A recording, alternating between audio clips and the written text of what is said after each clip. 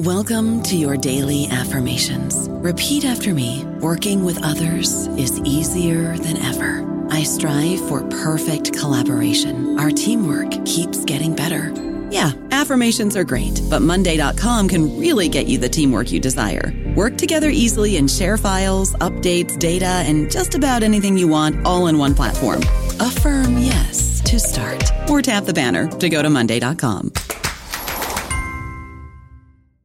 With Lucky Land Slots, you can get lucky just about anywhere. Dearly beloved, we are gathered here today to... Has anyone seen the bride and groom? Sorry, we're here. We were getting lucky in the limo and we lost track of time. No, Lucky Land Casino, with cash prizes that add up quicker than a guest registry. In that case, I pronounce you lucky. Play for free at LuckyLandSlots.com. Daily bonuses are waiting. No purchase necessary. Void where prohibited by law. 18+. Terms and conditions apply. See website for details. Hello, everybody. This is Marshall Poe. I'm the editor of the New Books Network, and I'd like to tell you that we have a new and improved website. It has 2 new features that we think you'll love. One of them is a vastly improved search engine, so that when you type in keywords, you'll get a bunch of episodes really quick. The other is the ability to create a listener account. And in that listener account, you can save episodes for later listening. So you can create a kind of listening list. We think these features are neat, and we think you'll enjoy them. Please visit the site today. Welcome to the New Books Network. The 9/11 attacks mean Al-Qaeda will always have a place in history, and the years since 9/11 have seen ever more information about Al-Qaeda coming into the public domain, not least because of the documents and files seized in Abbottabad, Pakistan, where bin Laden was living before he was killed. Well, Nellie LaHood, Senior Fellow in New America's International Security Program, has had access to a lot of papers, and she joins us now. So hello, first of all. Hi, Owen. Thank you for hosting me. And just tell us, first of all, what papers have you seen? Well, to make it clear to the listeners, the papers are actually accessible to anyone. The first batch of declassification occurred through the Combating Terrorism Center at West Point. At the time, it was the Office of the Director of National Intelligence that did the declassification. And then subsequently, that same office declassified documents on its own website under the Bin Laden bookshelf. But then in November 2017, the CIA declassified everything that they're going to declassify, a massive volume of files. We're talking about thousands and thousands of files, including text files, audio and video files.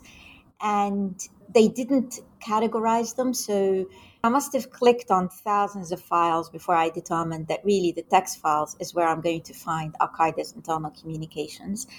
And with the help of 2 research assistants, we went through all the text files, nearly 97,000 files.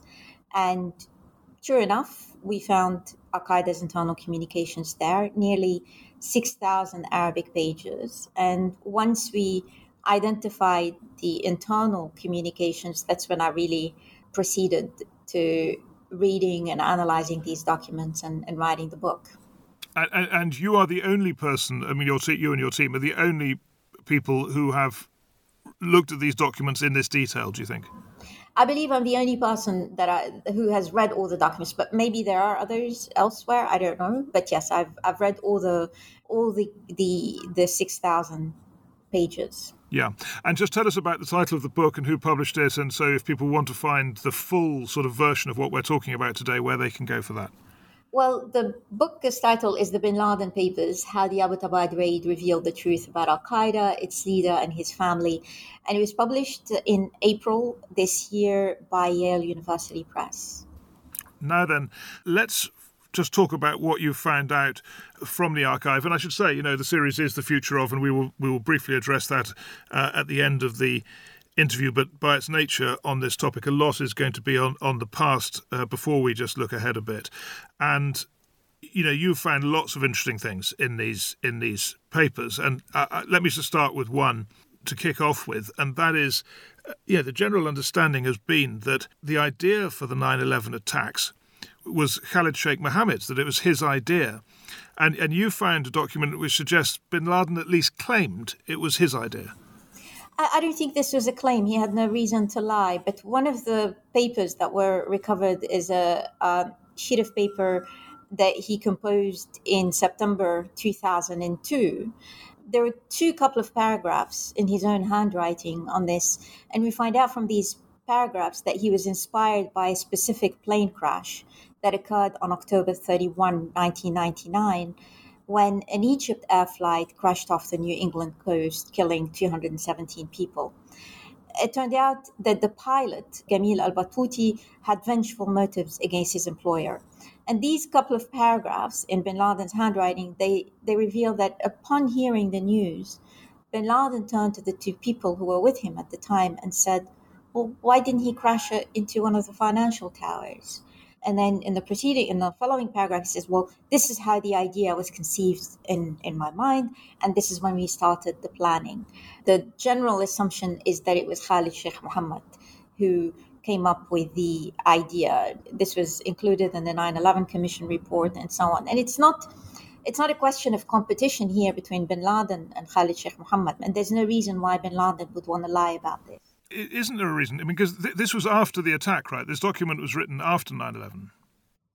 Right. It was written in September 2002. But I mean, he was quite boastful, wasn't he? I mean, he used, and he had hubris. I mean, he used. I mean, I remember something he said that he understood that the towers would collapse in exactly that way because he was an engineer, and it was extremely unconvincing when he said it that he really did predict that. And no, that's not part of the notes. That's not. Sure, that's a different thing. I'm just saying that in general terms, wasn't he quite a sort of, he had a very exaggerated view of himself, and he'd love to claim this kind of thing. The paragraphs, the way they were written, this was not boasting at all. This is by accident. So he didn't really claim that he somehow came up with a brilliant idea. He was inspired by an event that happened. I don't see anything that is irreconcilable between what occurred and bin Laden's notes here. He was not showing off. And in fact, this sheet of paper that I'm talking about, he ended up stopping in the middle of the sentence because he was disappointed with two of the hijackers about their inability to do anything when they sent them to the United States. So clearly he was recording too much information. So it's not a question of boasting or there is no showing off at all here. Okay. And that's all the more reason why we should really believe him. No, sure. And you've got the sense of the documents and everything because you've been through them all, and you can you'll be able to work out when boastful claims are being made and otherwise. Another very interesting thing that came out of the papers, I thought, was, which I guess people know, but it was that Al-Qaeda really was taken aback by the scale of the US response to 9/11. Just talk us through that. We learned from the letters that Al-Qaeda did not expect that the United States would launch a war against Afghanistan. They hoped or they expected that they would do a limited airstrike. So when the war occurred, Al-Qaeda had no plan A. And we find out that the Taliban's regime collapsed rapidly. We discover in the letters that bin Laden had to disappear out of necessity. He probably did so around November 2001. And for nearly 3 years, he did not communicate with his associates, even though he did release public statements. And we know this because the letters that were composed in 2004, they all seem to be briefing bin Laden about during the past 3 years, what happened.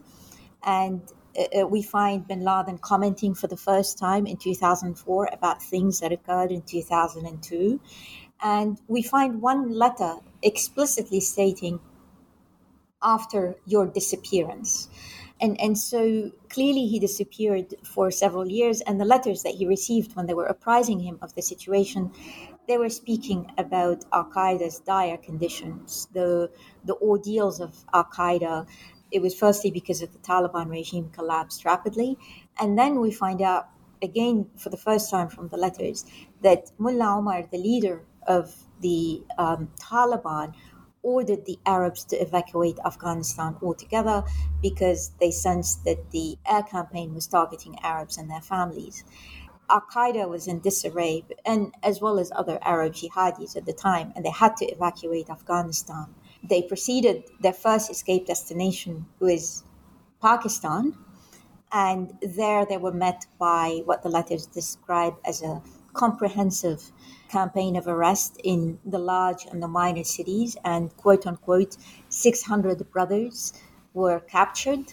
So the other senior leaders of Al-Qaeda ended up crossing illegally into Iran, where eventually they were detained. And what we also learn from the letters is that Al-Qaeda's capabilities were shattered, and Al-Qaeda was not able to mount any international terrorism after 9/11. The only attack that Al-Qaeda succeeded in carrying out after 9/11 was the 2002 Mombasa bombings that occurred in November 2002. And the reason they were able to pull it off is because the operatives had been dispatched from Afghanistan to East Africa before 9/11.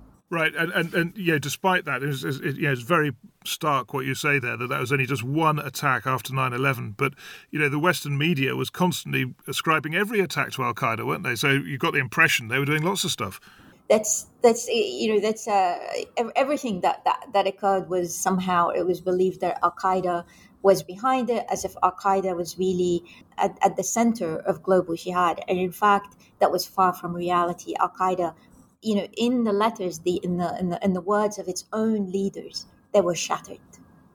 And one of the reasons for that was not just the arrests in Pakistan, but also the drone campaign. And I think you've got very interesting material on that, because in the West and in Pakistan, the drones were considered very counterproductive for America to be doing it. There's all these arguments about it creates more jihadis than it destroys and so on. And that narrative is very firmly set still. And yet your papers, the papers you've seen, show a very different story. Initially it was the campaign and the U.S. air campaign, but then they really felt that they needed to hide. The drones started early, but they escalated around 2008 onwards. And this is when we find in the letters that every second letter was reporting about, quote unquote, the martyrdom of brothers in North Waziristan. But in the area in between, what also Al-Qaeda discovered is that they ceased to feel secure in their own environment. They felt that they could be betrayed by the Afghan Taliban. The letters spoke about how most of the Afghans were lured by American dollars. And then the drone campaign escalated around 2008. And you're absolutely right. The drones were so effective. They were effective because it seems that the CIA threw considerable money in terms of recruiting spies in North Waziristan and broadly in the FATA, the Federally Administrative Tribal Areas of Pakistan. So they were able to recruit many spies. Al-Qaeda's letters speak, they use language that the area is infested with spies. We learn also from the letters that the drones were very precise in terms of their targeting. It's not just ceasing its operational activities. They couldn't even go to take the car to the garage, they were so precise, and they had enough information, reconnaissance information, that Al-Qaeda didn't know what to do with them. But the other thing is, what we also find out from the letters about the drones, which is often omitted by those who support the drone campaign, is that Al-Qaeda managed, despite its lack of resources, managed to dismantle some spying network in the region and to figure out how the drones operated. The problem that Al-Qaeda faced is that they didn't have the discipline to be able to take the security measures required to evade the drones. And as far as Al-Qaeda's security committee was concerned, it was simple to evade the drones. All they needed to do was to hide.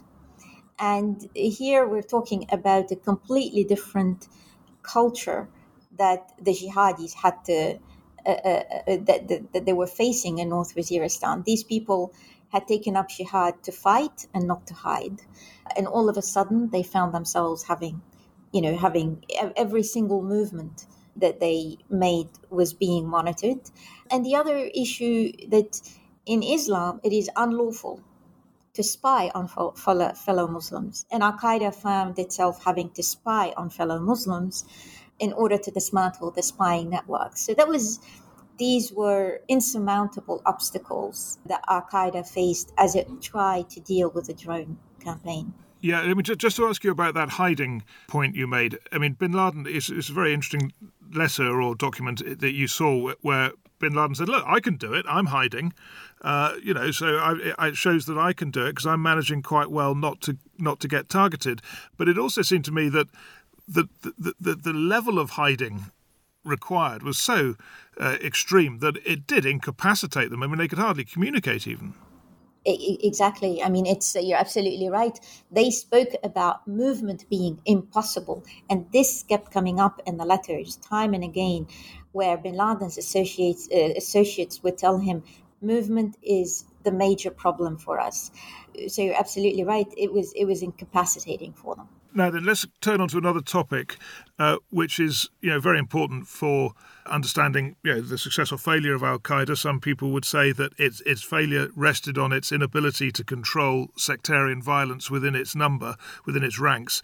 How true do you think that is, that the killing of Shias did create massive problems for Al-Qaeda and undermined bin Laden's purpose? Well, it's interesting you say that. I mean, there were many failures for Al-Qaeda. I mean, those that we just spoke about, in the fact that Al-Qaeda was incapacitated and couldn't carry out any international terrorism. Now, it's the other issue of the sectarianism was a catch-22 for Al-Qaeda. Initially, the parent group of the Islamic State that was led by Abu Musab al-Zarqawi seemed like a lifeline for Al-Qaeda. When Zarqawi asked to merge with Al-Qaeda in 2004, this pleased bin Laden very much. The hope was that Zarqawi would unite jihadi militants in Iraq under one umbrella, and they would all act in unison against the occupying forces. Now, Zarqawi failed to unite these groups and to consolidate himself in Iraq, and he focused his attacks against the Shia. And clearly that's not what Al-Qaeda signed up for. They gave Zarqawi the brand Al-Qaeda because they wanted Al-Qaeda to be in the news for killing Americans and not Iraqis, who were praying in their mosques or shopping in the marketplace. So we find Al-Qaeda's leaders urging him to minimize his attacks in Iraq, and they spent a good deal of their time writing letters mediating between jihadi groups in Iraq. And the situation never improved. When Zarqawi was killed in 2006, the situation went from bad to worse because Zarqawi's successors declared themselves to be the Islamic State of Iraq that year in 2006. And by 2007, they stopped responding to Al-Qaeda's letters altogether. And it took bin Laden a while to read the situation clearly. That's because his disposition was to think well of his fellow Muslims or his fellow jihadis, in this case, the Iraqi group. And in some ways, he was naive about it. And it was probably in 2010 when he understood that the Iraq-based group had gone rogue. And that same year, the leaders of the Islamic State of Iraq were killed, and we find bin Laden writing to one of his associates, noting that this should serve as an opportunity for us to change the name and remove any reference to statehood in the name, and to see if we could unite as many factions as possible. Now, but that group ended up coming up with new leaders without consulting Al-Qaeda, and eventually that group eclipsed Al-Qaeda. Well, let's just deal with Abbottabad as well, and how he was discovered by the Americans, how his location was established. So you've got an absolutely fascinating passage on that, because you're basically saying the documents you've seen contain clues that go beyond what is generally understood. So can you just talk us through that one?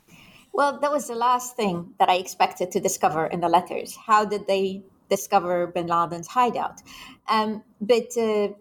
So to put this in context, bin Laden and his family went to great lengths to evade the authorities. The reason why we have these letters is because he didn't leave the compound, and all communications occurred occurred through letters. Now, these issues are not mentioned in the letters for security reasons, but fortunately for us, sometimes in 2010, bin Laden writes to his top associate saying, in order to speed up his public statements, he should perhaps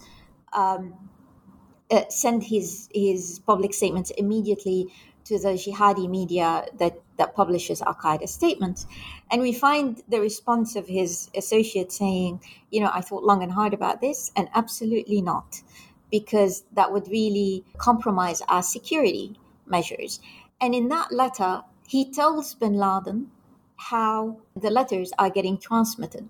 So we learn from this and a few other letters, a few clues from other letters, that the letters were transmitted through a closed circle, and that consisted of two intermediaries and one courier in between.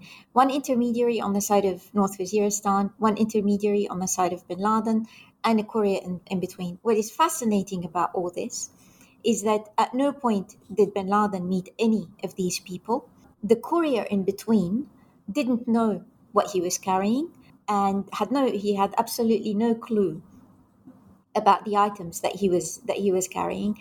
And the two people who lived next door to bin Laden, the two security guards, they played a minor role in the sense that they would take the outgoing and incoming letters. They would meet the intermediary on the side of bin Laden somewhere, perhaps, most likely, I would say, in Peshawar, where the exchange would occur. But the main people, the two intermediaries and the courier, did not meet bin Laden, and the courier, as I said, didn't know what he was doing. At a certain point, we know from the letters, the intermediary on the North Waziristan side was captured briefly by the Pakistani intelligence. So we don't know what happened, but he was released afterwards. And in January 2011, the courier himself was captured by the Pakistani intelligence. Now, you can reconstruct or try to imagine whether the Pakistani intelligence shared intelligence with the CIA, whether the CIA was spying on the Pakistani intelligence. There could be different possibilities. But my own explanation is that the capture of the intermediary briefly, and then certainly the courier who was captured in January 2011, might have led to discovering bin Laden's hideout.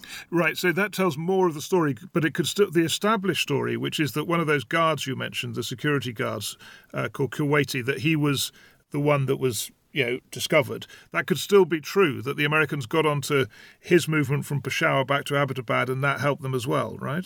That was part of this was the CIA's narrative, and that is I'm not suggesting that it is false, right? But there is something completely a missing part of that story, which I was able to uncover from the letters. But Abu Ahmad al-Kuwaiti was not the courier.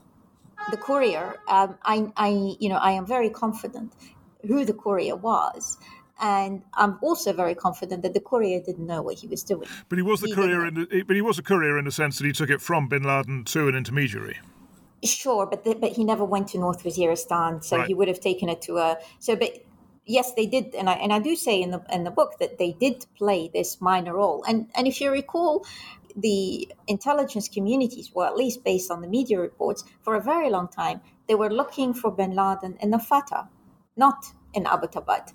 So all of a sudden, it was around, based on all the literature that I've read, it was around August 2010 when they turned their attention to Abbottabad. And this is when they started having these clues. So Abu Ahmad al-Kuwaiti had been there for a very long time. It could have been anybody other than Abu Ahmad al-Kuwaiti who was living next door, and they would have still found him. Yeah, and did those intermediaries and couriers ever get arrested? Or, I mean, you say they were detained by the Pakistanis for a bit, but did they ever face a trial, or were they ever picked up by the Americans, or did they just sort of fade away into life again? Your information is as good as mine. Right. I know one of them was captured briefly by the Pakistani intelligence. Maybe that gave the Pakistani intelligence a clue. Maybe they released him because they wanted to track him down, or maybe he volunteered some information. I wouldn't know.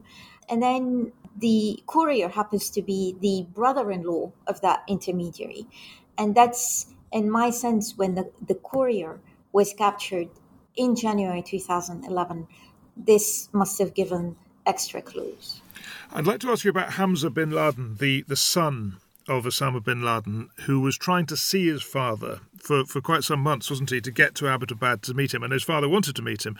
You say very clearly in the book that he never made that journey. Why? How come are you so sure that Hamza bin Laden never went to Abbottabad? Well, judging by the letters, we know that he and his mother had been detained in Iran until August 2010. Bin Laden would have liked for the two of them to join him in Abbottabad, and the situation was far too complicated. But eventually, the top associate from North Waziristan thought that it would be too dangerous to send Hamza at the time with his mother. And he was concerned not just about Hamza, but also about the people that he would be sending Hamza with. And in one letter, he explicitly tells bin Laden, I would rather that Hamza get martyred here with us rather than have him captured. That would be a big problem for all of us. And as late as April 26, that's a few days before the raid, we find bin Laden giving permission to his top associate to send, because his top associate had given him several alternative routes to send Hamza, and he chose which route in April 26. And one of the unique documents that were discovered in Abbottabad is a family document that was transcribed by one of bin Laden's daughters. They transcribed all the conversations that they were having in the compound in response to the Arab Spring. They were trying to prepare bin Laden's response to the Arab Spring. And the very last paragraph, which occurred a few hours before the raid, we find bin Laden telling his family, I've spoken, and I'm roughly quoting him, I told Khalid, and I'm going to tell Hamza when he comes, that neither of them should be speaking publicly. I don't know about you, but I'm very busy and I don't have a lot of time to cook. That's why I subscribe to Factor. Eating better is easy with Factor's delicious, ready-to-eat meals. Every fresh, never frozen meal is chef-crafted, dietitian approved, and ready to go in just 2 minutes. You'll have over 35 different options to choose from every week, including Calorie Smart, Protein Plus, and Keto. These are 2-minute meals. Factor meals are ready to eat and heat, so there's no prepping, cooking, or cleanup needed. They're flexible for your schedule. Get as much or as little as you need by choosing your meals every week. Factor is the perfect solution if you're looking for fast, premium options with no cooking required. Sign up and save. We've done the math, and this is important. Factor is less expensive than takeout, and every meal is dietitian approved to be nutritious and delicious. Head to factormeals.com/NBN50 and use code NBN50 to get 50% off. That's code NBN50 at factormeals.com/NBN50 to get 50% off. Okay, just two questions. When you say that the routes were given, that was routes for Hamza to get to the house? Right. Right. And how many hours before, I'll tell you why I'm asking this in a moment, how many hours before the raid was bin Laden saying, I'll tell this to Hamza when he comes? This would have been 3 to 4 hours, maybe. Oh, really? Yeah. I mean, probably less, yeah. Okay, because the reason I'm asking you all these questions is that I went to Islamabad, as soon as the attack happened, as soon as bin Laden was killed, and spoke to an ISI, Pakistan intelligence official, who was speaking in an official capacity. I mean, this was a statement from them, and he said that Hamza was in the compound when bin Laden was killed. And I said, well, that can't be right, because he's not amongst the arrested and he's not amongst the killed. And they said, no, the Americans must have taken Hamza with them. And I got a question put in the White House briefing within a few hours. BBC correspondent there put the question and said, did you take 2 people away? To which the Americans said very firmly, no, we only took 1. It made me wonder whether Hamza had got to the compound and left it, and that he had led the Americans there. But you're saying that can't be right. It can't be right. Absolutely not. No, it's the last entry in that family document was just a few hours before the raid. How do you know that, by the way? It's just a note. Because every entry, they have the date on top of it, on top of the paragraph when they were having the conversation, and and everything was set in place, and they were having a great deal of trouble even to bring Bin Laden's wife. So it is absolutely not possible that this occurred. One of the things that comes out of the papers that's particularly useful is Al-Qaeda's relationship with people, like a relationship with Iran, relationship with the understanding of the Americans, of the Afghan Taliban, and so on. So you've mentioned a couple of times the Iran aspect to this, that a lot of these Al-Qaeda people, after they were chased out of Pakistan, ended up in Iran, a very surprising place for them to go. So can you just spell out for us what you learnt, in brief terms, what you learnt about why Al-Qaeda was in Iran and what the Iranians were trying to achieve and so on? Sure. We know so much about this now because of the letters than we did before. Iran was far from being an escape destination for Al-Qaeda. But in the aftermath of the Taliban regime's collapse in December 2001, Al-Qaeda was stuck, as I said earlier. And Pakistan was no longer safe, so many Al-Qaeda senior leaders and their families crossed illegally into Iran. There, the letters reveal they were supported by Sunni militants referred to as the Baluch brothers.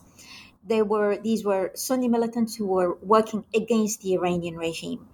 And the Baluch brothers were happy to help Al-Qaeda forge IDs and rent houses. For almost a year, they were able to evade the authorities. Now, Iran clearly knew of their presence, but couldn't track them down because they kept a very low profile and used their phones sparingly. So the authorities began tracking the Baluch brothers, and once they, it's by tracking the Baluch brothers they were able to get to Al-Qaeda. And around December 2002, they managed to track them down. Initially, they imprisoned the men, and the women and children were more or less under house arrest. But this proved to be troublesome for them. The prisoners started going on hunger strikes and so on. And every time the women, tried to visit them, they needed to comply with the segregation of the sexes. And during these visits, some of the detainees would manage to escape. So eventually, Iran decided to, if you like, give them some upgrades. They put them all into a large compound, and the conditions in detention were quite poor, and the medical conditions of many of the detainees, including women and children, were utterly neglected.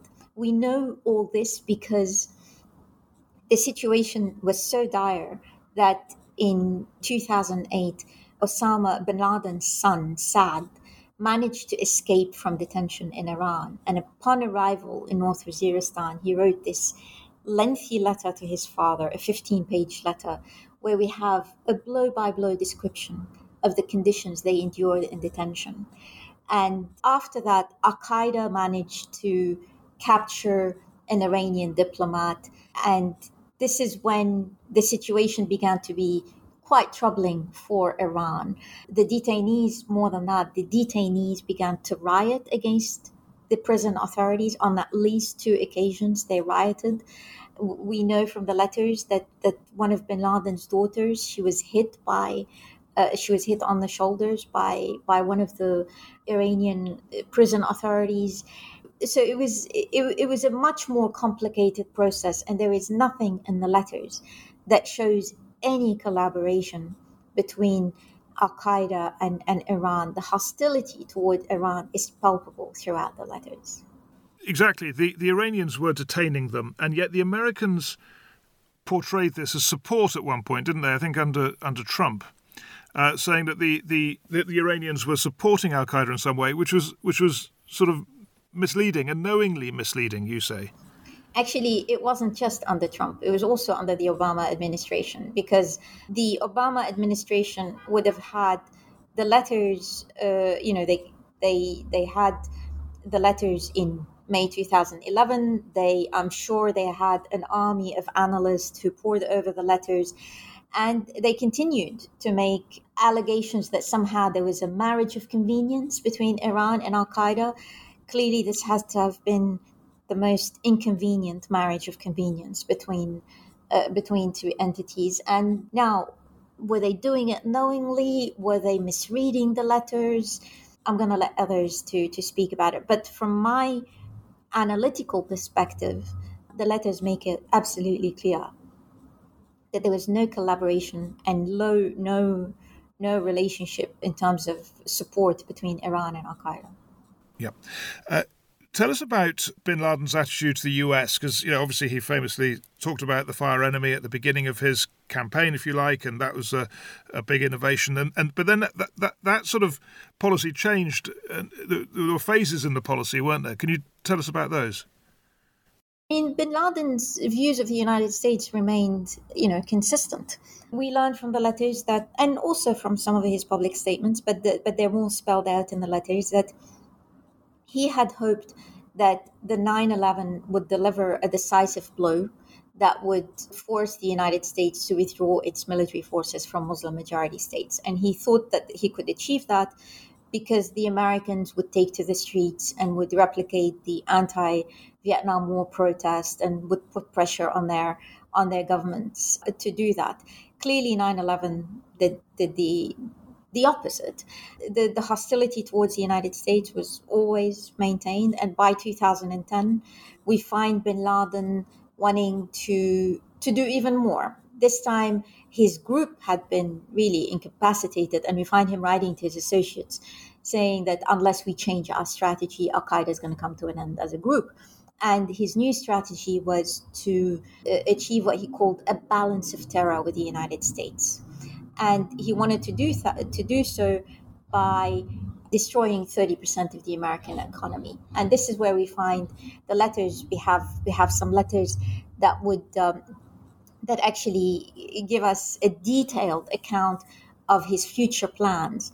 He wanted to destroy oil tankers exporting oil to the United States, and he wanted to sink the largest oil tankers. Here, he did his homework. There's a limited number of these vessels in the world, about 730 of them, and each one of them carries up to 2.2 million barrels of crude oil. And the idea was to carry out simultaneous attacks targeting these oil tankers along several shipping routes.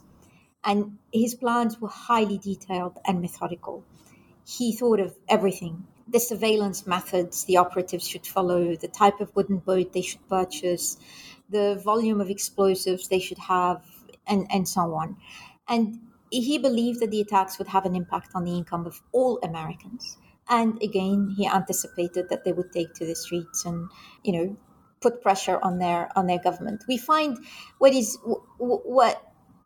said it was consistent, his picture, but we find him, by 2010, we find bin Laden having, if you like, a restrained admiration of the American people. In one letter, he says, they are the original source of power in the United States. We find him speaking more of the al-uqala in America, those who are the public intellectuals who are critical of their government's policies. So we find him being concerned less about shedding the blood of Americans and more interested in their votes. And this is, I don't want to romanticize him here, but clearly his thinking evolved, and we see a different perspective on the American people than I had seen in some of his earlier public statements. Yeah, that's very, very interesting. But you're saying that he couldn't really act on it by the time he'd thought of it in this way. Well, the plans were in place, and he had actually authorized an operative to leave, and this operative was, because of movement, he was unable. He was trying to leave North Waziristan. Fortunately, I think the Abbottabad raid made sure that this didn't happen, because this same operative was captured, I think, in August 2011, a few months after the raid. Now then, two other countries to ask about Al-Qaeda relationship with. First of all, Pakistan. Obviously, huge issues over the years about did the ISI know where bin Laden was and so on. Did you get any hint that even if the senior leadership of the army and the ISI in Pakistan were not aware of where he was, that officials at a lower level, maybe retired officers, but people sort of from the security establishment loosely, that there were any such people who did have knowledge? Absolutely none. I mean, there are references in the letters about Pakistani brothers, in terms of people who were supportive of Al-Qaeda. These were mainly in North Waziristan. But bin Laden, as I said earlier, went to great lengths to hide from the authorities. The children in the household, and at the time of the raid, there were 9 children. They hadn't been allowed to play outside without an adult supervising them because they didn't want to draw attention to the fact that Arabs were living in that compound. As far as the Pakistani authorities were concerned, and this is how bin Laden saw it, is that in that compound, 2 Pakistani brothers, Abu Ahmed al-Kuwaiti and his brother, lived there with their respective families. So bin Laden had, did everything possible to hide from the authorities. So absolutely, as far as the authorities were concerned, there was absolutely no contact or no sympathy, and bin Laden couldn't count on anybody from the Pakistani government. So it's clear. And the other thing that is worth reminding people also about, bin Laden and al-Zawahiri's public statements against Pakistan were very clear in terms of their hostilities towards Pakistan. They called on the Pakistani people to rise and take up jihad against their government. We're talking about their public statements, not just the letters. And the letters make it all the more clear that this is the case. In fact, in North Waziristan, one of bin Laden's top associates, we find him in the letters asking bin Laden to tone down his attacks against Pakistan in his public statements because Al-Qaeda was convinced that the ISI was helping the CIA in North Waziristan. They were convinced that it was the ISI who were, supporting and allowing the infiltration of spies into the region. I mean, whether it's true or not, I don't know. But this is Al-Qaeda's perspective. This is what Al-Qaeda believed. So clearly, they had no support whatsoever from the Pakistani government. Right. So just to pin that down completely, it's sometimes said that a very Islamist officer, former head of the ISI, General Hamid Gul, who's now dead, but that he may have known where bin Laden was, and he had a very strange relationship with the state, and much of what you said wouldn't rule out him having known. But is it your impression from the papers that you can't say whether he knew or not, or that he definitely didn't know? I can say that not even bin Laden's associates knew his location. It is the security measures they adopted that it was impossible for anyone to know. At one point, Mullah Omar sent a messenger. He wanted his messenger to meet with bin Laden, and bin Laden's top associate told him, "You'll have to give me the message. You have to pass on the message to me because it is impossible to meet with bin Laden." Absolutely nobody knew. Not even the top associates of Al-Qaeda knew where bin Laden was. And they were not meant to for security reasons. Bin Laden didn't know, for instance, where Ayman al-Zawahiri was. We get the letter from Ayman al-Zawahiri the first time he's corresponding with bin Laden in 2004. He tells him, "I am in a safe place." This is all that bin Laden needed to know. So nobody could have known about bin Laden, not even his associates. Relationship with the Saudis? What have you got on that? Well, again, I mean, let's make it really clear to all the listeners. Al-Qaeda is not just a non-state actor. It is an anti-state actor. They don't recognize the legitimacy of the modern nation state. From Al-Qaeda's perspective, the Saudi regime is an apostate regime, and we find from the letters that bin Laden was hoping to assassinate the top leadership of the Saudi regime in 2004. We also have 2 intermediaries who were in Saudi Arabia who managed to send letters to Al-Qaeda's one of Al-Qaeda's top associates, and in these letters we find that the Saudi authorities created many political prisons, that anybody who is sympathetic with jihad and with bin Laden was in prison. We find that the prisoners were being tortured in Saudi Arabia because of their jihadi affiliation. So again, there is nothing in the letters that point to Saudi Arabia supporting Al-Qaeda. Finally, and this really helps us look ahead a bit, as we should do according to the title of the series, the relationship with the Afghan Taliban, which must persist to this day in the post-Bin Laden period. So, that was a very important relationship before 9/11, and it's arguably an important relationship again now. So where, with the Afghan Taliban being in power in Afghanistan, where does Al-Qaeda stand in Afghanistan, and what difference does that make to its future, do you think? Well, it was more than surprising for me what I discovered in the letters here, probably even shocking for me, because here we find from the letters that as early as 2004, Al-Qaeda no longer felt safe in its own environment, and they felt that they would be betrayed by a large segment of the Afghan Taliban. In 2007, the letters are even very explicit about the fact that the Afghan Taliban want to dissociate themselves from Al-Qaeda and from any association with quote-unquote terrorism.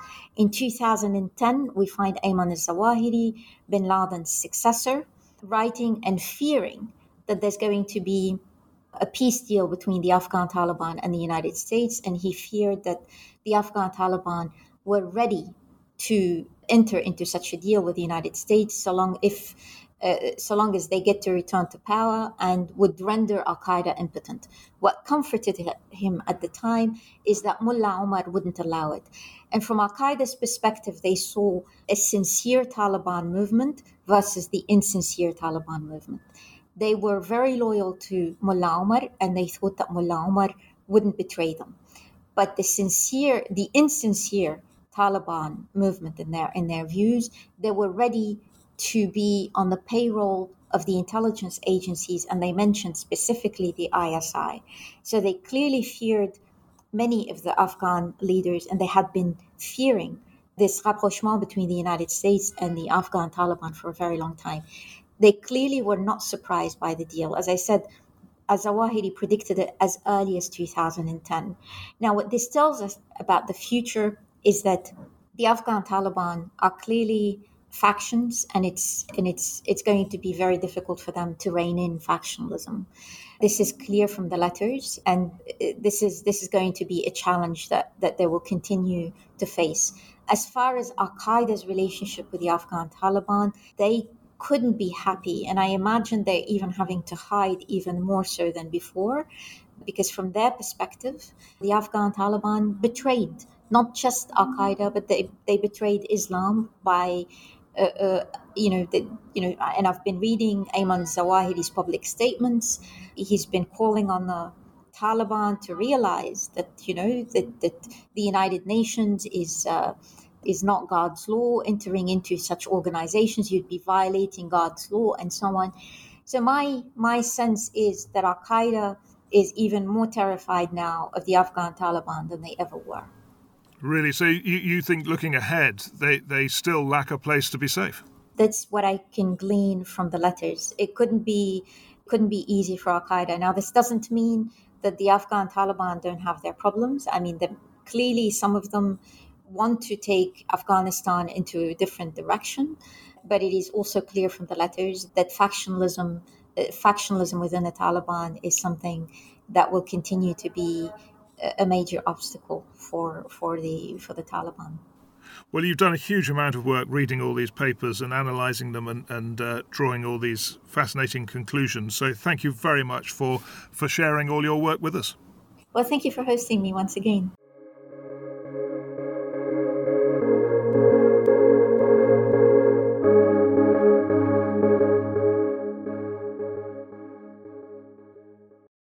Hello, it is Ryan, and I was on a flight the other day playing one of my favorite social spin slot games on ChumbaCasino.com. I looked over at the person sitting next to me, and you know what they were doing? They were also playing Chumba Casino. Coincidence? I think not. Everybody's loving having fun with it. Chumba Casino is home to hundreds of casino-style games that you can play for free anytime, anywhere, even at 30,000 feet. So sign up now at ChumbaCasino.com to claim your free welcome bonus. That's ChumbaCasino.com and live the Chumba life. No purchase necessary. VGW. Void where prohibited by law. See terms and conditions. 18+.